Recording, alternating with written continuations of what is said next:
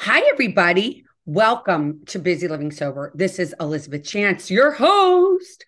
Hope everybody's doing well. We are on episode 346 with Andrea Cermanski. Did I say it right? Cermanski. Cermanski. I did it again, Cermanski. And before we get into it with Andrea, we're going to give a shout out to our sponsor, SoberLink. As a Busy Living Sober listener, you know that my mission is to eliminate the shame of addiction through open and honest communication. So, how does one do that? Well, SoberLink is a remote alcohol monitoring system that allows you to rebuild trust by sharing your recovery with your support network in real time. As a monitored client, you'll have 2 to 3 opportunities a day to prove your sobriety to loved ones through a series of scheduled tests. Once you test, your identity is confirmed and your results are sent instantly to everyone in your support network, making it easier to rebuild trust and improve communication over time. To learn more about SoberLink, download the resource guides, tips for keeping busy living sober, or to request a $50 promo code. Visit www.soberlink.com/BLS and get a $50 off coupon. Thanks again, SoberLink. We love, love, love changing the shame. So, giving all the little listeners out there, all my fans and everything, a little backstory. So, Henry, you guys all know my youngest son is Henry, and Henry has been asked to go work again in Los Alamos in New Mexico. And when he was asked to work there, he's like, Mom, will you drive with me across country? And I'm like, yes, yes, I will go with you to drive with you. He's just doing this little thing anyway. And I said, yes, I'll drive cross country with them. And so Santa Fe is one of my favorite places. And I've only been there once.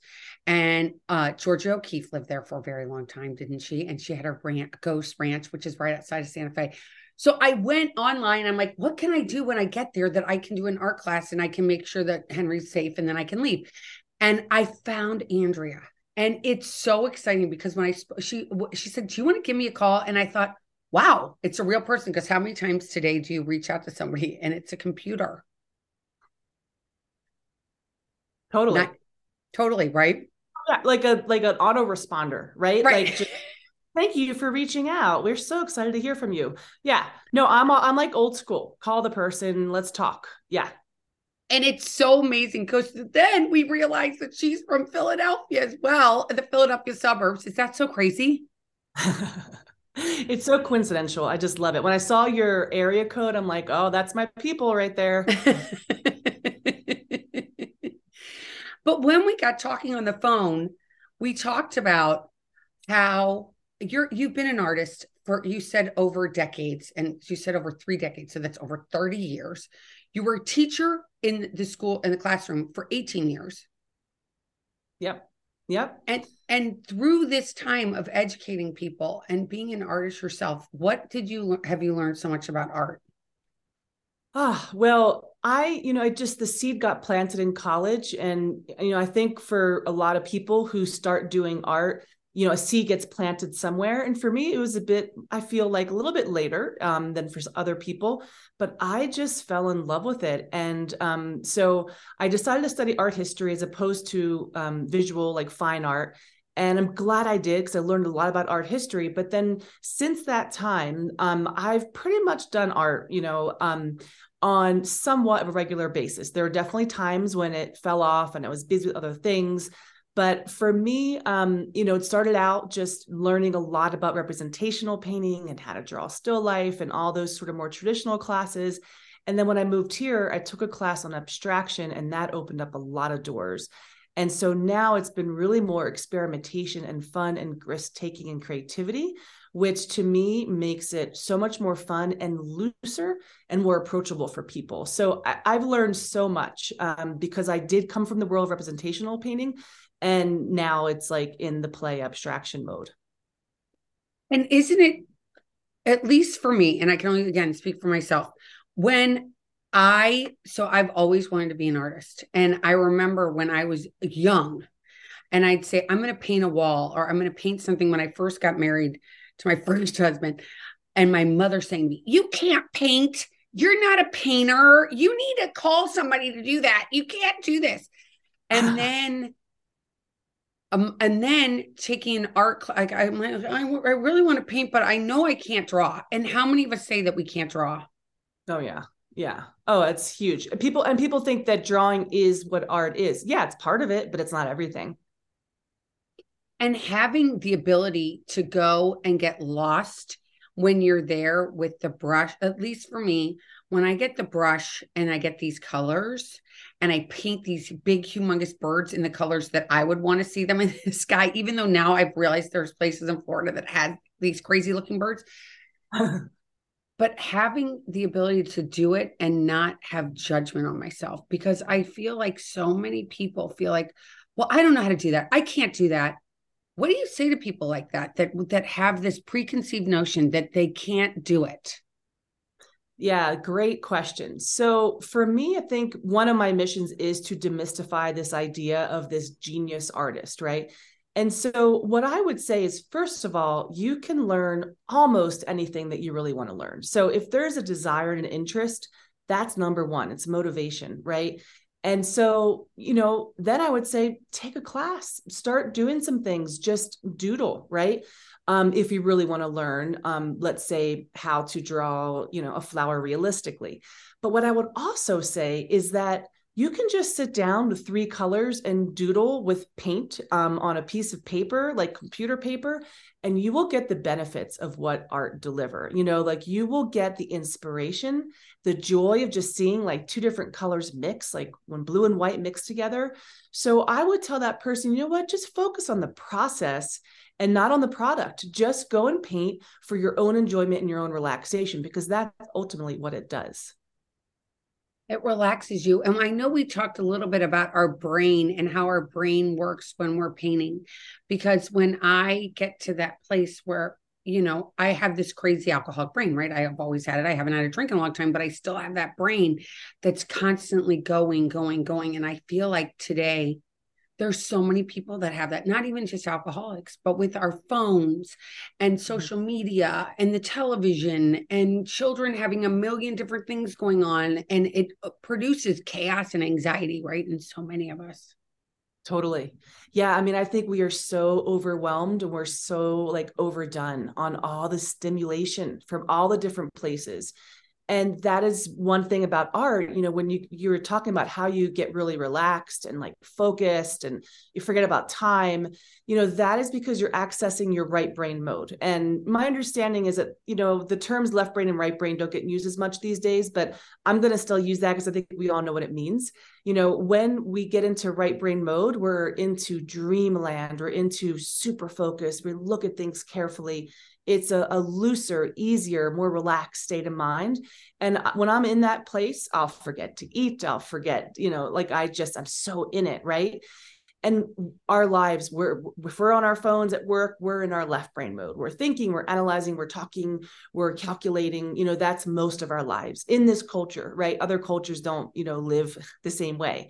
And so for me, it is a great way to disconnect from all of that and to relax us and to connect us into that right brain mode, which is so satisfying. And actually the benefit of it too is when you let yourself stay in right brain mode, whether it's playing music or doing art, then when you go back into the like left brain functions that you need, like going to communicate with someone or calculate, your brain is actually more relaxed and it can better handle those functions.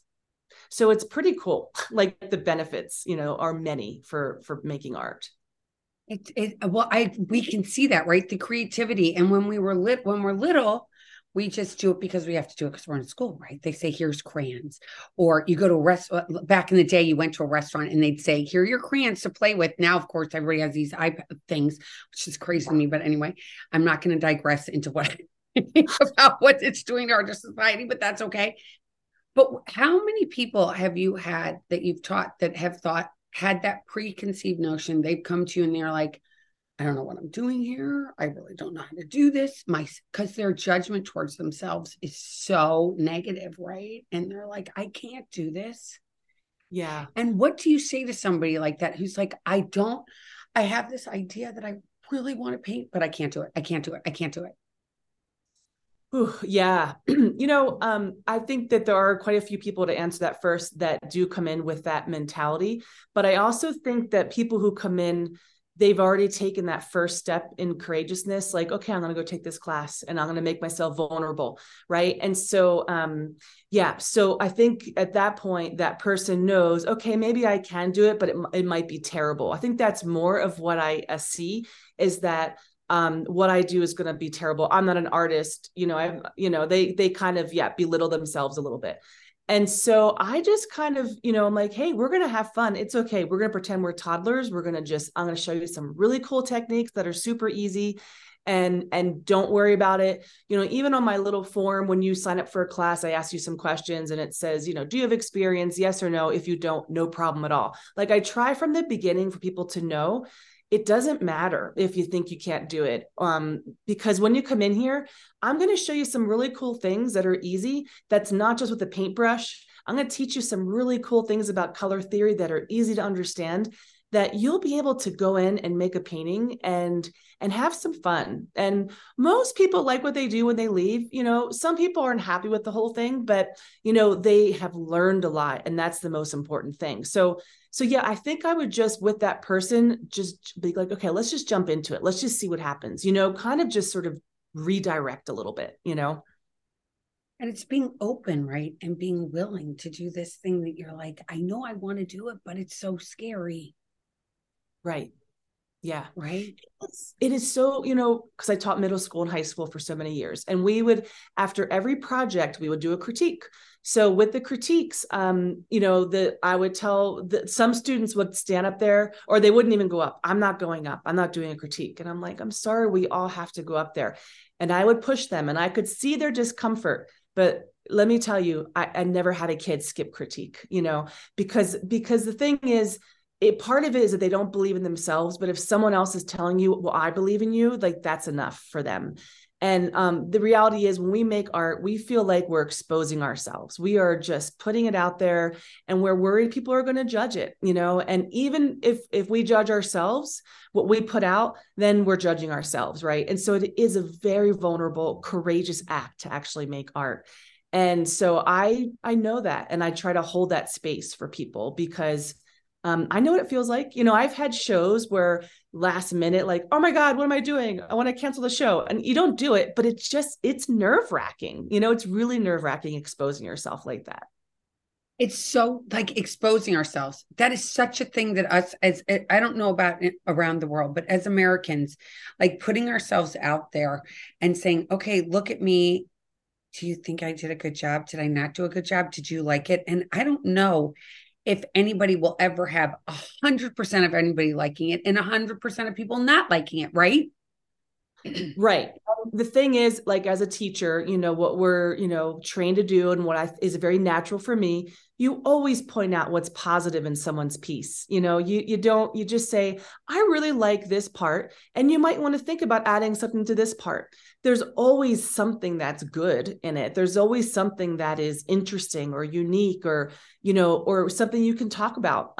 So I think that's the idea, is to focus on the positive, and then just make some suggestions for what could be better. And I think that also can be very disarming for people too, because trust me, I've heard many stories from adults here who say, oh, my art teacher told me some people are artists and some aren't, and you're not. I mean, yeah. And then other teachers just working on their piece, fixing things. And there are some people, unfortunately, who've been teaching that have really should not have been, and gave people some stuff and some issues around making art too. Right. And so I try to be that safe place for people. Like, everything is okay here, because I know the ultimate goal for me is to get more people painting because of the benefits of relaxing, getting off the phone. That's my mission. So I'm not going to sit here and critique, that you've got the line too thick, unless you want to hear that, unless you really want to know. Listen, tell it to me straight. What do you think about this piece? And of course I'll say that. So it's really about context too, and what the person is needing and wanting from the experience. It's so funny. You just made me think of when I did take, I've told people this before, we went to an auction at the Wayne Art Center outside of Oh, yeah. Philadelphia, and they had, one of the auctions is you could get the one-on-one with the teacher. And so I'm like, I want to do this. I want to do this. And so I went with the teacher and we went and we did oils and we went to the Willows, which is this area, right outside of Philadelphia again. And she was like, you're so great with color. You're so great. And I was like, I can do this. Like she gave me this encouragement that was so I went home and I started to paint. And my kids at first would say to me, Mom, is there a kindergartner living here? Oh, But not taking that seriously. And I think it's really cool. You are starting to offer in actually 8 days on the 8th. What do you start? Tell us what you're starting to offer to the world starting on the 8th, or is on it the 7th? of June.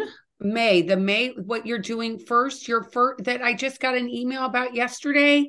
The poetry. Oh, yes. Thank you. Thank you. Yes. Okay. So actually, this on the 8th, I'm doing free online painting classes. So it's basically a whole week that I planned out. The first 2 days is basically a webinar. It's an online presentation. Well, I'll take students through, or like what it takes to make a really strong abstract painting. So I kind of show you these different things. Like, here's what you need to know.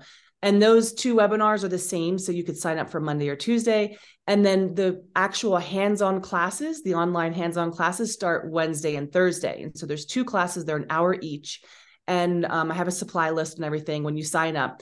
And I'm focusing on how to create a piece using geometric abstraction, because I find that to be a very approachable way for people to enter a painting, how to start a painting.